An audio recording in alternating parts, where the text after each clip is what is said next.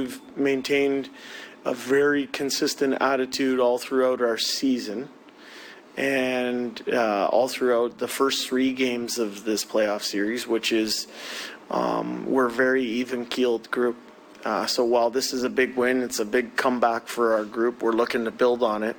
We also know that we're going to enjoy it for a little bit, and then we're going to get down to work. There's lots of work to be done. I said to you, this group the other day, that we've prepared for a long series. We're bunkered in for a long series, and tonight we got a big win. It's a best of 3 now. Okay, that's Jay Woodcroft, the head coach of the Edmonton Oilers. Now, first of all, there was some outstanding hockey this weekend. Let's all be on the same page about something here. Everybody's gotten their money's worth. Everybody, like if you're, I always say this, if you weren't a fan of hockey before and you just watched the first week of the playoffs and this weekend specifically, and you came away from the weekend and you said, nah, you know what, really didn't enjoy it, then you're never going to enjoy hockey. Then hockey really isn't for you. It's not going to be your sport because hockey gave everybody this weekend a reason to be their favorite sport. The action has been outstanding. And I don't even think that LA and Los Angeles, LA and Edmonton has been the best series. And that's been an incredible series. Minnesota, Dallas, right there. Seattle, Colorado, right there. There have been some tremendous series so far and some great action. So that's Jay Woodcroft talking about hunkering in for a long series. Now, that game, I was saying this on the podcast, that game was about probably 5 different games all wrapped up into one. And as much as Woodcroft would like to focus on, the process that the Oilers are going through, and this is what we're doing. There was the in case of emergency break glass moment for Edmonton yesterday, and that's whenever you see Woodcroft putting 97 and 29 together, it's we need to manufacture something fast. This is like when the Chicago Blackhawks would find themselves down a couple of games or down a couple of pucks in a period.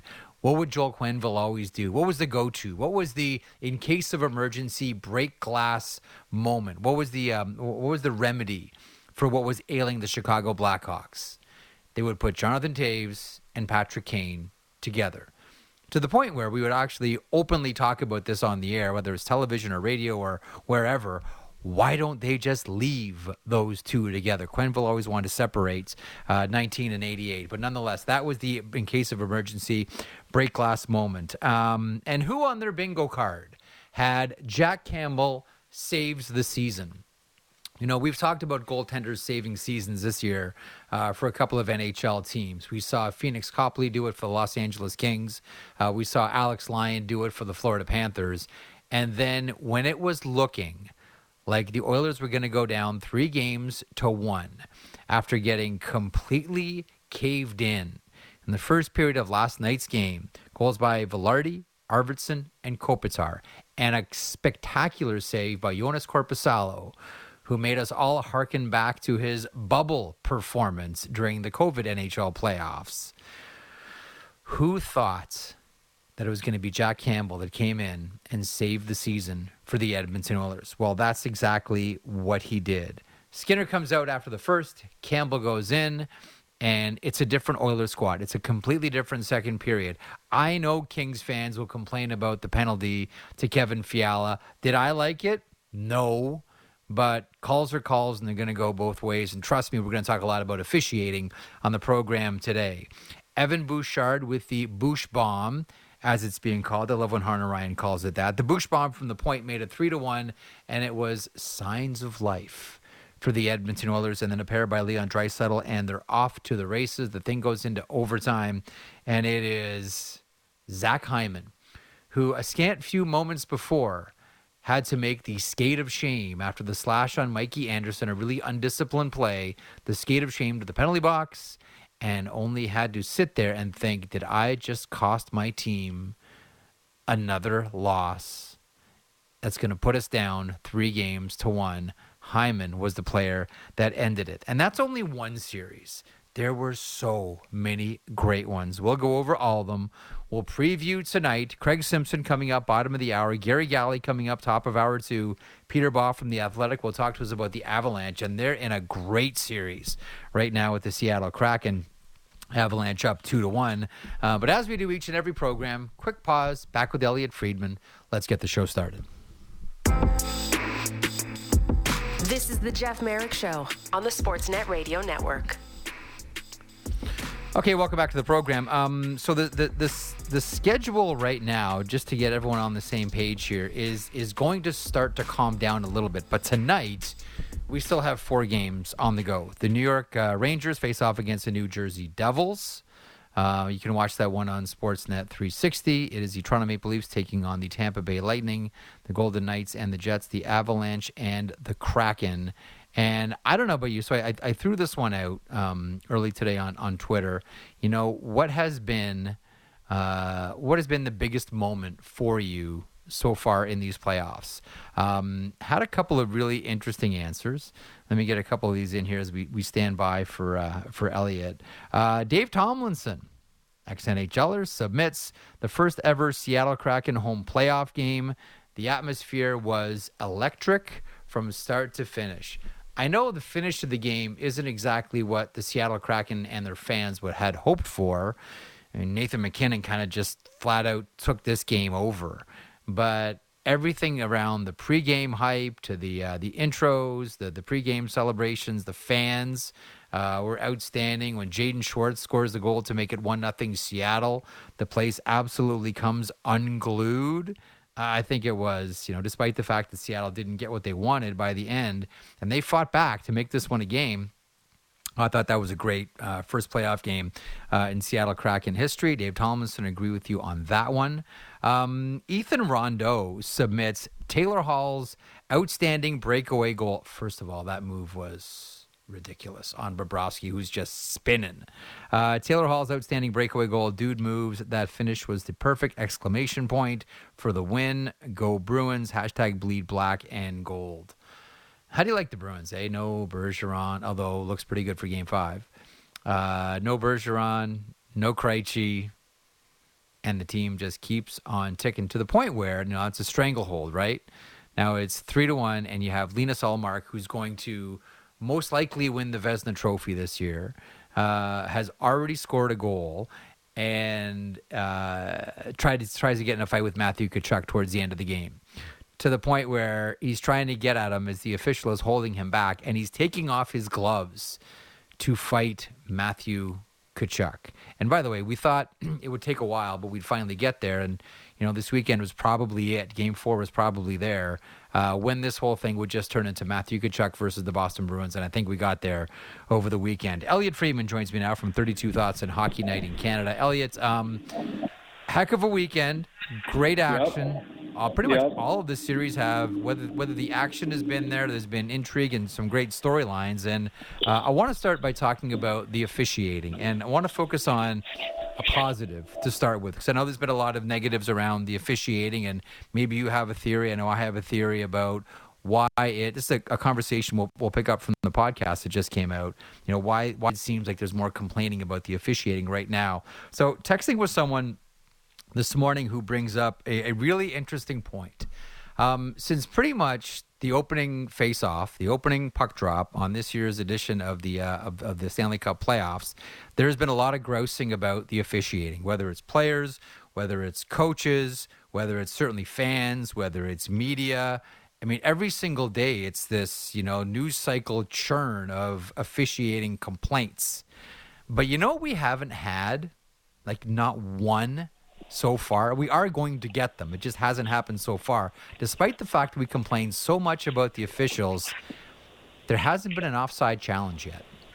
I know who you got that text from, because I get them from the same person.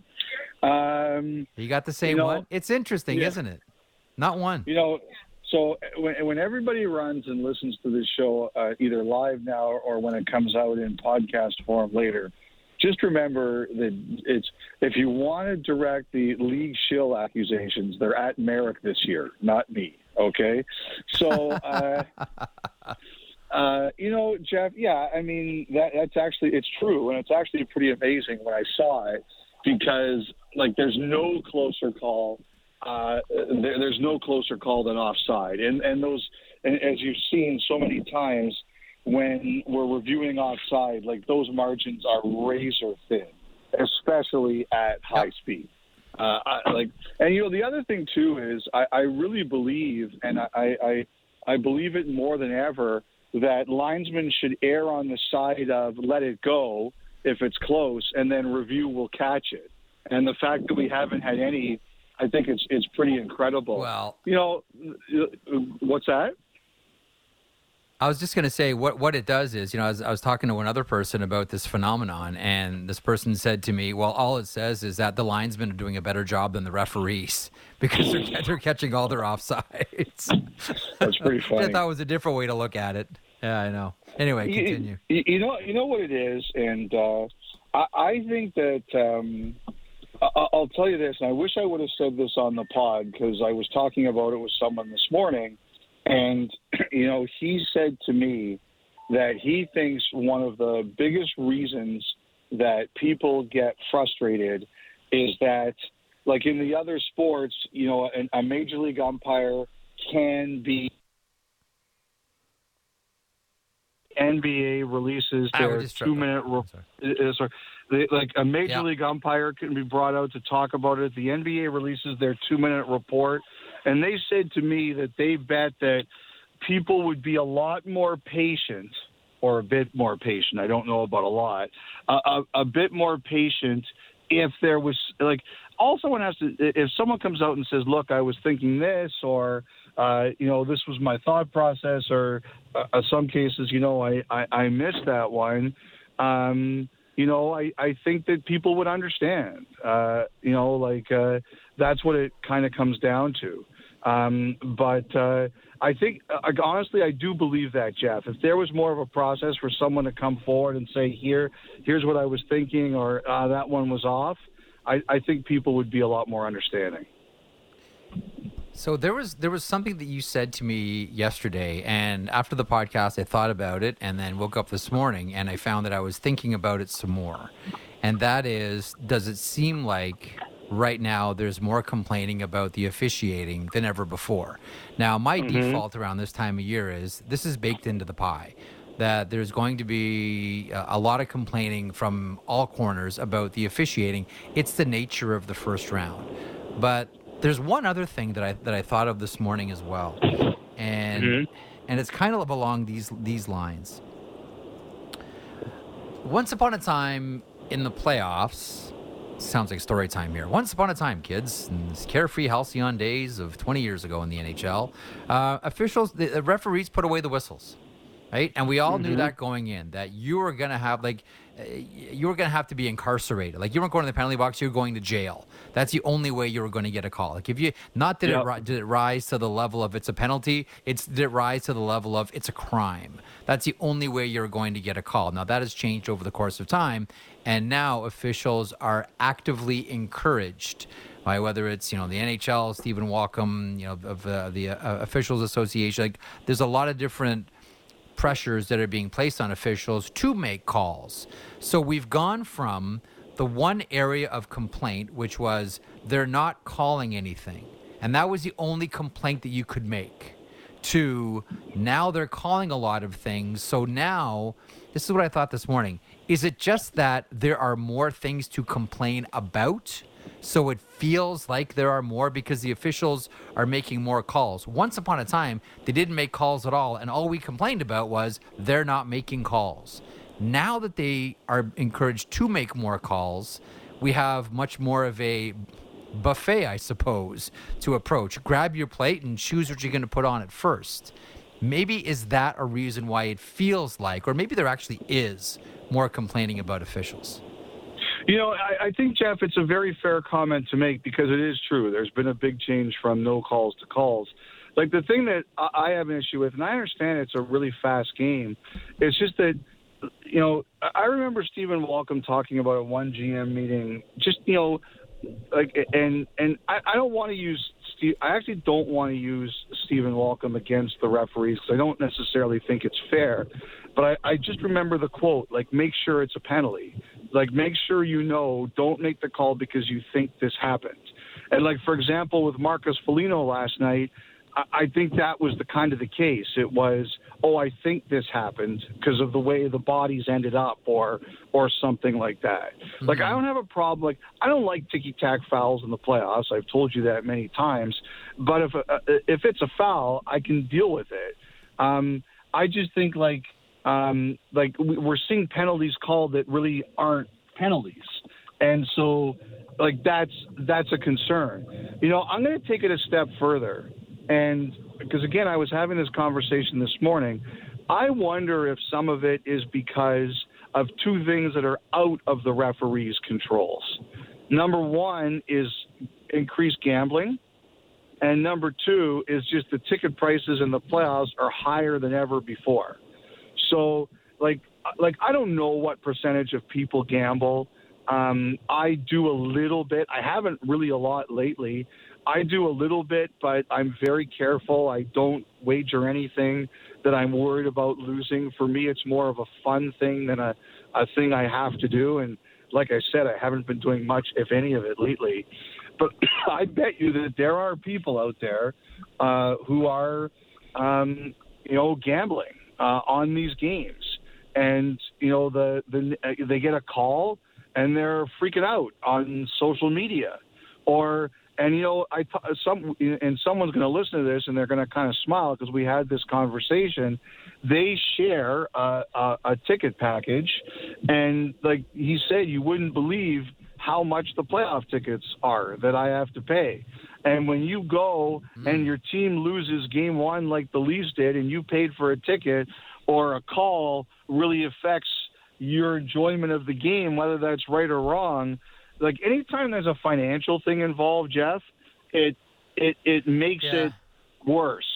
And so, I wonder if all these things we are talking about here, number one, you saying we've gone from no calls to lots of calls, me saying I think the problem is they're calling penalties that aren't actually penalties, and adding in gambling, the cost of ticket prices, and just the overall angry energy of social media. I wonder if we've baked the world's perfect angry cake. I don't know, but it just seems like all of that is part of it. Elliot Friedman meme coming up. Elliot bakes the angry cake. Twitter, you know what to do with this one. I would definitely eat it too, I have to tell you. The NHL Stanley Cup playoffs first round angry cake. I love it. Okay, a couple of things. So we'll park the officiating talk here for a while. Although it's going to jump up again. We'll probably end up talking about it tomorrow. We'll see what happens tonight in the 4 games. But I don't know which series I like the best here.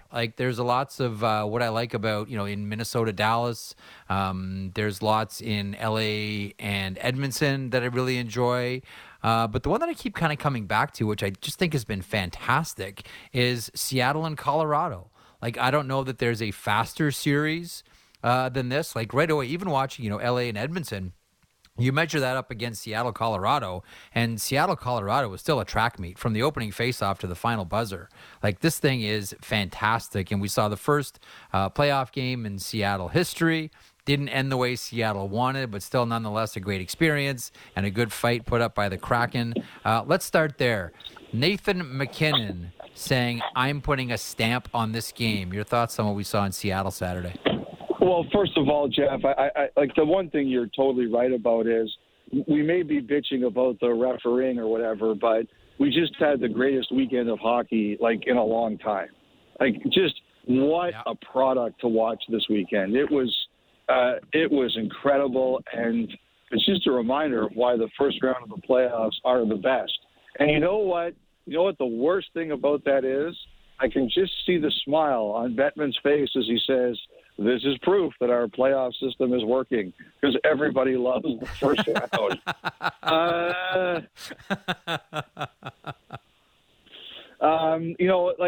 First of all, just great atmosphere in Seattle. I mean, it was, watching as the skated out for the puck drop and just the atmosphere there, it was great. Seattle's become a very important franchise revenue-wise in the league. And put it this way, you wouldn't mind at least one more Seattle home game if you want the cap to go in the right direction. I just agree with you. To me, it was almost as if those Colorado guys have said, they lose game one, they fall behind in game two, they really look like they're in trouble, and then it's like McKinnon and Rantanen and McCarr just said, okay, enough of this. And Seattle really battles. I give them credit. They score first. They fall behind. They come back and tie it, and you're looking at what's going on here. And then McKinnon and McCarr and Rantanen say, okay, enough of this. And to me, that's the difference in the series. Seattle, as improved as they are, and they are really improved, they don't have that. Now, very few people have that. That's why Colorado won the Stanley Cup last year. But they don't have that. I think to win in the playoffs, you need depth and you need great talent, and you need both of it. And Colorado's got that. I think you can make an argument that maybe Seattle's a deeper team, but Colorado's got the depth Colorado's got the stars, the elite talent that Seattle just can't match. Yeah, it's true. I want to fly through some games here in our limited time, and we'll focus on the games tonight. And listen, Avalanche Kraken game 4 tonight. Colorado leads the series by a 2-1 margin. Also, Vegas leads Winnipeg by a 2-1 margin, and it's not getting any easier for the Winnipeg Jets. We've talked plenty about how this is, most likely the last hurrah with this group. And then you lose Josh Morrissey, like we saw tied up with Zach Whitecloud. And, the whole situation around Nick Ehlers is bizarre and unfortunate right now. God bless Neil Pionk and Adam Lowry, who are trying to do everything to will this team into victories. But at the end of it, this is a really good Vegas Golden Knights team. How do you see this series, and how do you see Game 4? I think Hellebuck needs to be phenomenal. This is where Hellebuck has to take over the series if Winnipeg's going to win. And I think that also happens for the likes of Wheeler, Scheifele, Dubois, I just think Winnipeg's best players have to be phenomenal. And that starts in goal. Mm-hmm. The playoffs, your goalie has to be great. That goes triple for Hellebuck tonight. I loved Winnipeg's effort the other night. They had every excuse to quit. They won, but they need to be phenomenal. Would it be controversial to say that outside of Connor Hellebuck, I think that Adam Lowry's been the best player?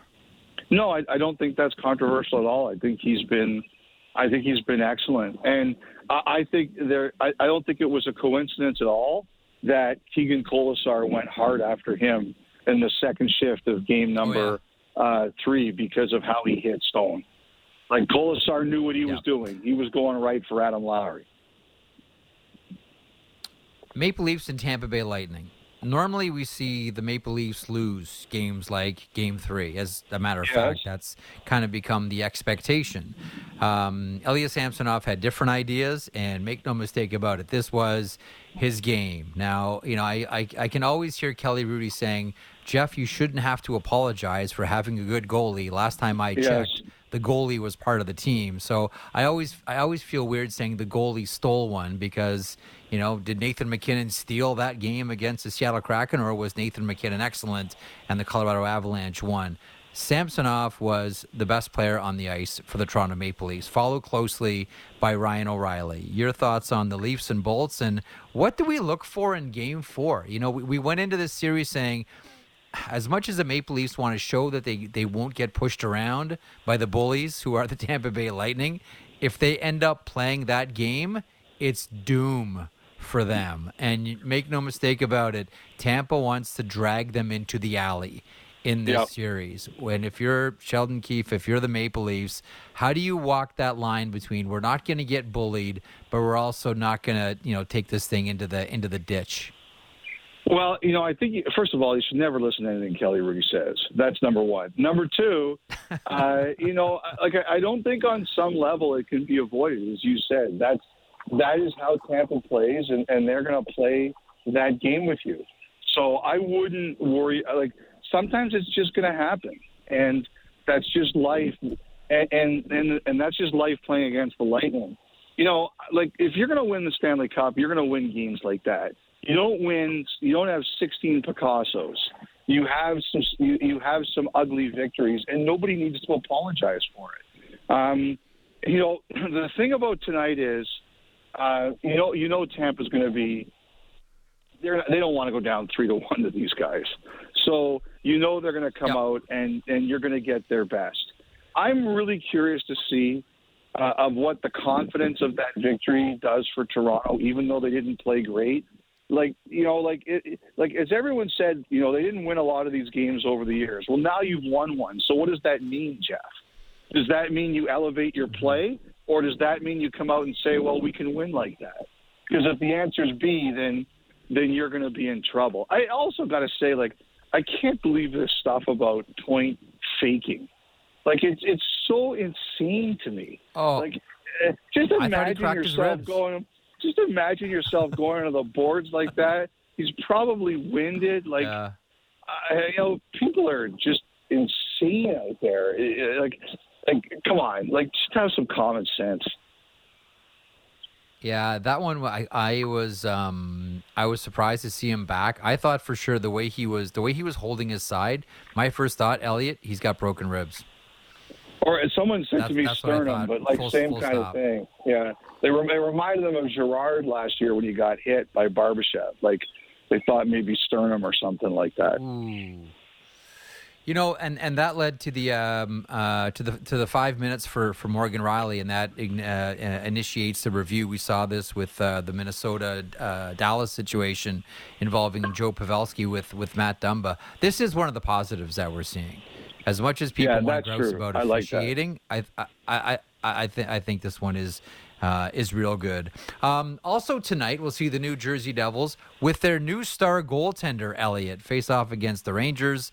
Rangers up 2-1 in this series. Your thoughts on this one? Schmidt's the number one guy now. He's their goalie. And I thought he was great in a really tough situation. Very impressive. I think it's going to be even harder on the Devils tonight. Actually, it was funny. Someone said to me the other day, look at all the members of the 2019 St. Louis Blues, the Stanley Cup champions, that are having big effects on these playoffs. O'Reilly in Toronto, Tarasenko in New York, Pietrangelo in Vegas, Barbashev in Vegas. Tarasenko, in this series, you can see he's kind of found the joy again. The Devils have to score 5-on-5. They have won. You can't win in the playoffs that. I know the Rangers' power play is very good. It's really good, but you can't win in the playoffs without scoring 5-on-5. It's just not going to work. That is a tough sled. Now, the one thing that we know about the NHL, Gary Bettman specifically, he doesn't like big news dropping while the games are on. If you're going to do your whatever, do it before the playoffs start. All the attention has to be on the games, not, this firing, this hiring, this controversial, etc. That is not something that the NHL encourages. As a matter of fact, it actively discourages it. I'm curious about this, Elliot. What's the one team that, as everyone tries to remain as quiet as possible right now, what's your most interesting non-playoff team in all of this silence? Is there one team that you look at and you say, all right, I know they want to do something, but they're not gonna wreck a night of hockey and dominate the news cycle when the attention should be on, the Avalanche and the Kraken and the Leafs in Tampa and Vegas and Winnipeg and the Battle of the Hudson? Is there one team that you have your eyes on? I would say Calgary would be one of them. just because, we're waiting to get some clarification on, how everything's going to shake out there. That would be one team I would absolutely be thinking about. And I'll have to tell you this, I would also say, I think the Ottawa sale stuff is really interesting. Bruce Garriock reported on the weekend that it's going to be middle of May, and until we'll find out about the final bids. But Wrexham got relegation, right? Every time they win, I can only imagine the people who are not aligned with Reynolds in the bid are like,